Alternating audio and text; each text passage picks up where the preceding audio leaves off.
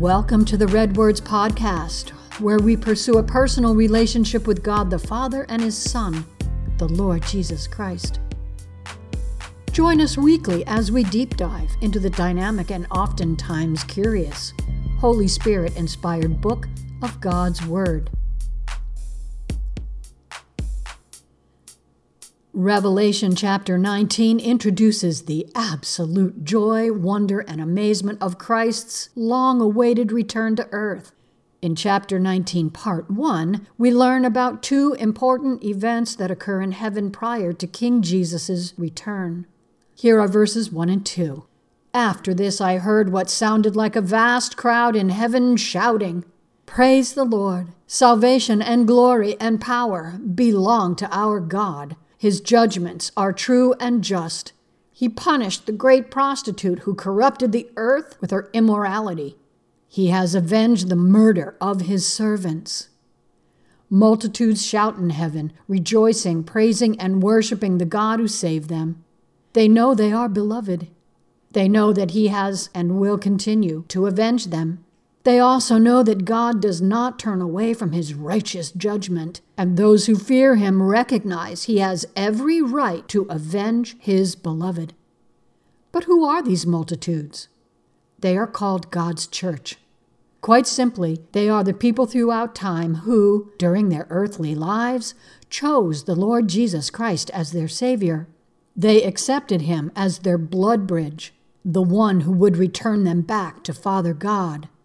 From the moment of our creation, God wanted to live with us forever, and throughout the ages, those who choose the Lord Jesus Christ will experience that.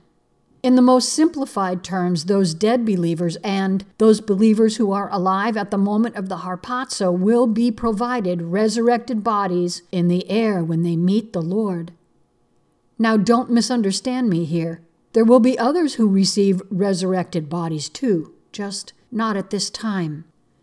This multitude recognizes that the judgments of God are justified, for many of them were martyred, while others lived ordinary lives. Regardless, this group worships and praises because the false religious systems and Babylon are gone, destroyed forever, and they are excited that the next period of history is about to commence. But first, more praise as we read in verses 3 and 4. And again their voices rang out, "Praise the Lord! The smoke from that city ascends forever and ever." Then the 24 elders and the 4 living beings fell down and worshipped God, who was sitting on the throne. They cried out, "Amen! Praise the Lord!" This is the perfect opportunity to realize how important it is that present-day believers should be consumed with praising and worshiping God too, for His return is promised. In fact, we can pray today and every day for His kingdom to come and His will to be done on this old, groaning, and dying earth. Next, an angel encourages the multitudes in heaven and modern-day believers as well to participate in daily worship and praise through reverence and godly fear. Here are verses 5 and 6. "And from the throne came a voice that said, 'Praise our God, all His servants, all who fear Him, from the least to the greatest.' Then I heard again what sounded like the shout of a vast crowd, or the roar of mighty ocean waves, or the crash of loud thunder.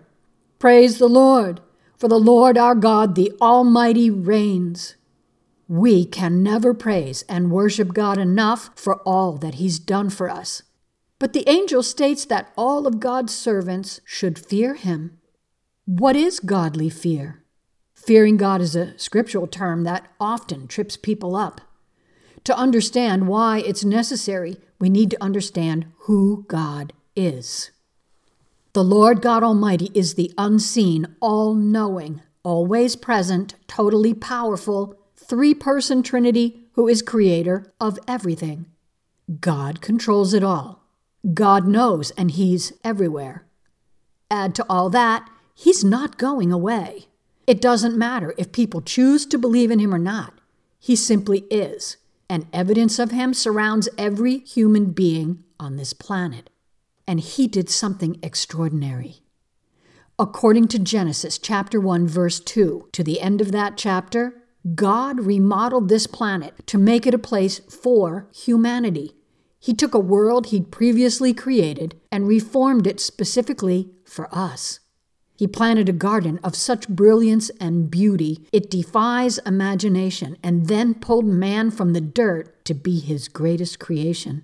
Adam had God-created plants and birds and fish and animals. And when that wasn't enough, God provided Adam a helpmate. Eve was perfect and co-ruled earth equally with her husband for a time. But Creator God also gave the couple the freedom to choose, and that free will tripped them up. Still, in the beginning, these two humans only knew God as the agape-loving being who made them. All they ever understood was His goodness. They walked with Him and spoke with Him. He provided for them. They experienced absolute perfection, just as God created. The concept of absolute perfection is beyond human comprehension, but one day it will be reinstated, as we learned later in Revelation. For some unknown time period, however, the concept of evil never entered the minds and hearts of the original couple. And y'all know the rest of the story about that forbidden tree and the fallen angel that introduced evil into our midst. So, back to godly fear. Did the original couple fear God? Perhaps. But if they didn't, they should have. Because if they'd had the deep recognition and respect for God's power and might, they would have completely and totally obeyed His command not to eat the fruit that would open their minds to every sort of horrifying thing. If the couple had feared God and His promise of death, they would have sprinted away from that creepy, crawly serpent so fast our collective heads would spin. So, this understanding brings us around to what godly fear actually is. It is the acknowledgement and acceptance of God's power and holiness and righteousness and goodness, along with His absolute command over all things to judge. Because as Creator, all things belong to Him, and anyone who rejects Him will be judged. That's a lot to take in, especially for a non-believer, because misunderstanding godly fear often pushes people away from God. But godly fear involves the absolute and ultimate respect for the one who created us, and it becomes the believer's desire to seek and learn and grow in the knowledge of Him, because godly fear generates seeking and learning and growing the new believer into a mature believer. Then, godly fear becomes the tool that welcomes God's power and authority and knowledge and presence in the believer's life. But still, it's more than that. Fearing God culminates in His protection and guidance and abundant blessings and hope and joy in every situation. When godly fear is misunderstood, it can be so difficult to grasp. For the unbeliever must experience His love and blessings to fully understand what He does for them every day. And people can only experience Him by taking that leap of faith that drives them to seek. Once they do, they usually choose Him, and after that, they experience who He is. Now, here is a wonderful fact about godly fear. Those who fear God and come to know Him don't have to fear anything. A true believer is not afraid or terrorized or mind-controlled, no matter what happens, because the end result of fearing God is that God is for you and no one can stand against you. To remain in respectful godly fear is to be in His everlasting presence forever, regardless of whether or not the believer is alive or dead. And that's where Revelation is heading right now, because those believers who are dead and the believers who are captured into the air during the harpazo will be in heaven when the tribulation begins. Therefore, they won't experience the horrors. Instead, these believers enjoy a completely opposite experience during their new lives in heaven. Therefore, according to this verse, godly fear creates a heightened level of praise and worship that is worth further exploration. Next, this angel tells the multitudes to be glad and rejoice, for a great celebration, a wedding feast, is about to occur, and all are invited. This will be a tremendous affair like none we've ever witnessed. The wedding feast lasts 7 days and is filled with singing and dancing and wine and food and fellowship. But sandwiched between the harpazo and the wedding feast are 2 important events not mentioned in Revelation. The first is called the judgment seat of Christ, when God's church comes before the Lord, as written in 2 Corinthians chapter 5, verse 10. We must all appear before the judgment seat of Christ, so that each of us may receive what is due us for the things done while in the body, whether good or bad. To emphasize, the we in this passage represents God's church who are already in heaven. In the Greek, this judgment is called the bema seat because it portrays the raised platform where judges sat during athletic events. These judges made sure contestants followed the rules. They did not condemn nor punish. Their job was to witness, correct, and present awards to the winners. So King Jesus presides over this judgment much the same way, as each member of God's church reports on the earthly works they performed for him after their salvation. The king places value upon each work and tests it by fire. Those good works that survive are rewarded, and those works that are not good are burned away without a reward, as we read in 1 Corinthians chapter 3, verses 11 through 15. For no one can lay any foundation other than the one we already have, which is Jesus Christ. Anyone who builds on that foundation may use a variety of materials: gold, silver, jewels, wood, hay, or straw. But on the judgment day, fire will reveal what kind of work each builder has done. The fire will show if a person's work has any value.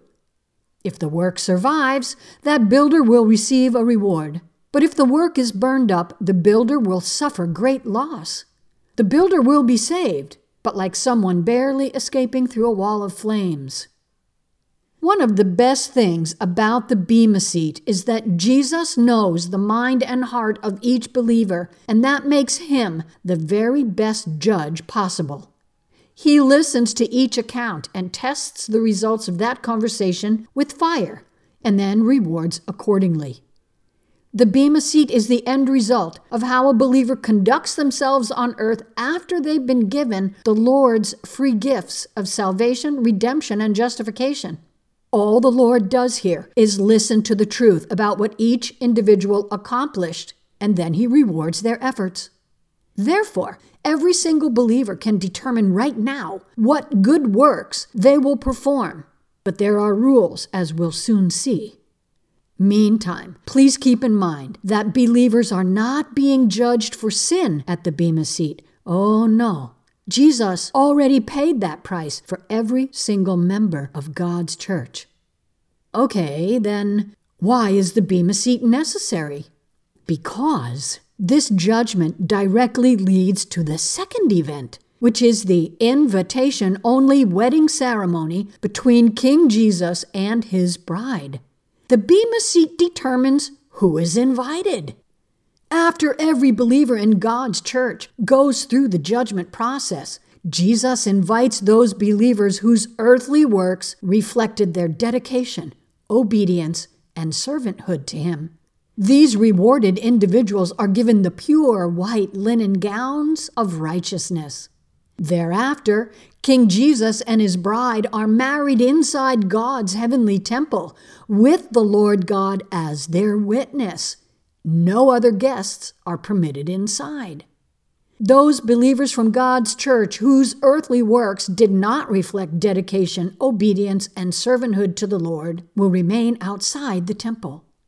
Additionally, because these individuals did not receive rewards, they also will not rule and reign with King Jesus in his new kingdom. Remember, Jesus rewards according to each individual's personal decision to serve. These individuals are believers. They don't lose their salvation, redemption, or justification, but they will need to learn how to serve. Therefore, they will spend their time in King Jesus' millennial kingdom learning dedication, obedience, and servanthood. Once learned, they will be rewarded and perfected, and they will live in the forthcoming kingdom of heaven with the Lord God and His Son forever, as we see later in Revelation. Okay, that's a lot to take in. Let's break down the steps that lead to a believer dedicating, obeying, and serving the Lord here on earth.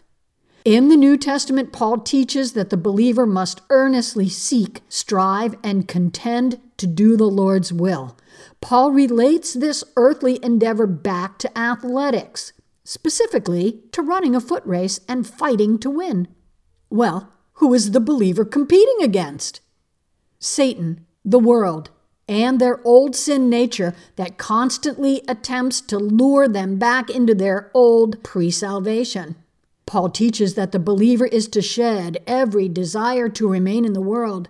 They are to hate all worldly sin-filled devices and all that they encompass: pride, egotism, money, power, control, etc. Just think of it as all the temptations and deceit. The believer's race is against all that is ungodly, and the believer knows the race is hard because old behaviors entice. That old broad road filled with like-minded people begs participation, while the current, narrow, and laborious path they're running seems all but impossible to accomplish. The pull back to sin is great, except for God. When the striving believer runs the race with his eyes set on God, the path becomes straight, and the finish line comes into view. Nevertheless, the race is not easy. This striving, pushing, and straining to run well toward God is what King Jesus rewards. So how does one accomplish this? Pray in earnest to learn what the Lord's will is for you, because every believer's service is different. God's church is a huge body of believers, and each one has their specific assignments. These earnest prayers will be answered through Holy Spirit who lives within each believer's heart. Therefore, be prepared to listen and receive the Lord's will, and then be absolutely dedicated and obedient to it. Actively serve in the capacity that is set aside for you. Do not deviate, add, or subtract. When that good work is completed, pray intently for the Lord's next good work to be accomplished through you. Then be prepared, for with each new work, the tasks become more difficult. This is required to keep the believer close to the Lord's will, for without Him the works are dead, they have no value, and cannot be correctly completed.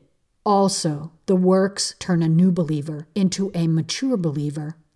One can see this closeness in the relationship between a loving groom and his bride. It develops and grows between the couple, who is long married and knows the value of trust and commitment. Never is the believer to go forward alone of their own accord, and particularly never of their own accord while claiming they are serving the Lord. This is prideful and incorrect and leads to dead works. Only those works which are provided through earnest and seeking prayer will be rewarded, for Holy Spirit is the only one who guides the believer to the Lord's will. Interestingly, the Lord knows His beloved so well that when they seek His will and then listen and obey, He provides the work they love to do. Because in seeking Him, the believer blesses the Lord and He calls them His faithful ones or overcomers. These God-fearing and joyful believers run away from worldly things and focus strictly on being the Lord's hands and feet to the lost and suffering. The end result is both the recipients and the believer are richly blessed. Now, one more thing. The Lord knows how difficult these jobs are, so He also provides all the necessary tools to accomplish the job. And so, at the Bema seat, Jesus rewards His faithful ones with glorious privilege and rewards. They become His bride because they are found trustworthy to fulfill His commandments. Overcomers obey and take action, and King Jesus wants these faithful and trusted believers by His side when He begins His 1,000-year rulership of earth, for they will rule and reign with Him as part of their reward. Okay, The marriage between the groom and his bride occurs in heaven. However, the wedding feast takes place after King Jesus returns to earth. So let's continue as verses 7 through 9 describe King Jesus' bride and the wedding feast. Let us be glad and rejoice, and let us give honor to him. For the time has come for the wedding feast of the Lamb, and his bride has prepared herself. She has been given the finest of pure white linen to wear. For the fine linen represents the good deeds of God's holy people. And the angel said to me, "Write this. Blessed are those who are invited to the wedding feast of the Lamb." And then he added, "These are true words that come from God." The groom presents his bride in all her preparations, beautifully crowned and adorned. They stand before the multitudes in great anticipation of the greatest celebration of all time, and all of God's church are blessed to be invited to the feast. Join me next time as Revelation chapter 19 introduces the second coming of the great King Jesus. And so, dear friends, take heed of the Holy Spirit-inspired Word of God today as you seek a deeper personal relationship with Him. Thank you for joining me, and know that the Lord Jesus Christ loves you very much, and so do we. Until next time, may the grace of our Lord Jesus be with you all. Amen and amen.